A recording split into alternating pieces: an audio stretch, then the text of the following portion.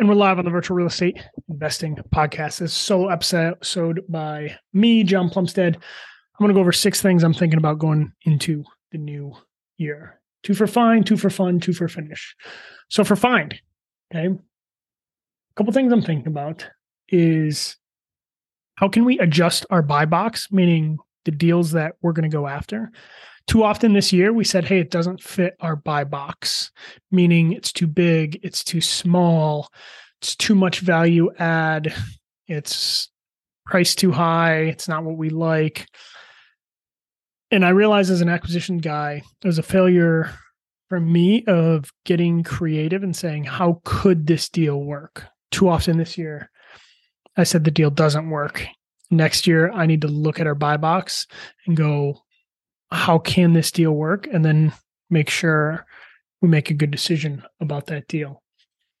And I think in line with that, I have to look at our moat structure, our fee structure, meaning, we've had deals where it was investors take 50%, we take 50%. It's also been 60-40, and then we've had some other solutions.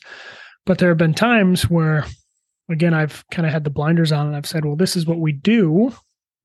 And I can't get investor returns where potentially if I would have adjusted that split some, maybe I could have got it done. It's just this idea that the market is always evolving, and what is working today didn't potentially work yesterday and won't potentially work tomorrow. You got to stay on top of both the buy box, meaning the deals that we do, and then also kind of that investor split, how we look at that.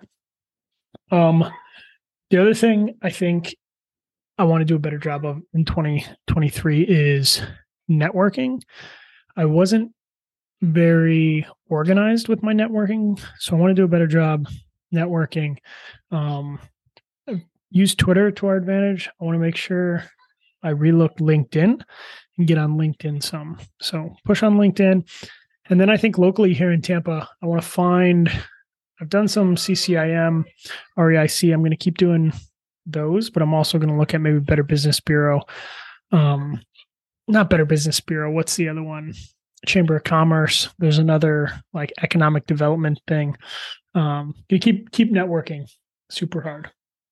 Another one is looking at our lead line. That's basically like our business plan, right? Like trying to figure out, as we talk about the finish aspect of our business with our general manager, Adam, when conditions change, how does that affect our business plan? Like, hey, we told our investors, this is what we're going to do, and this is when we're going to do it.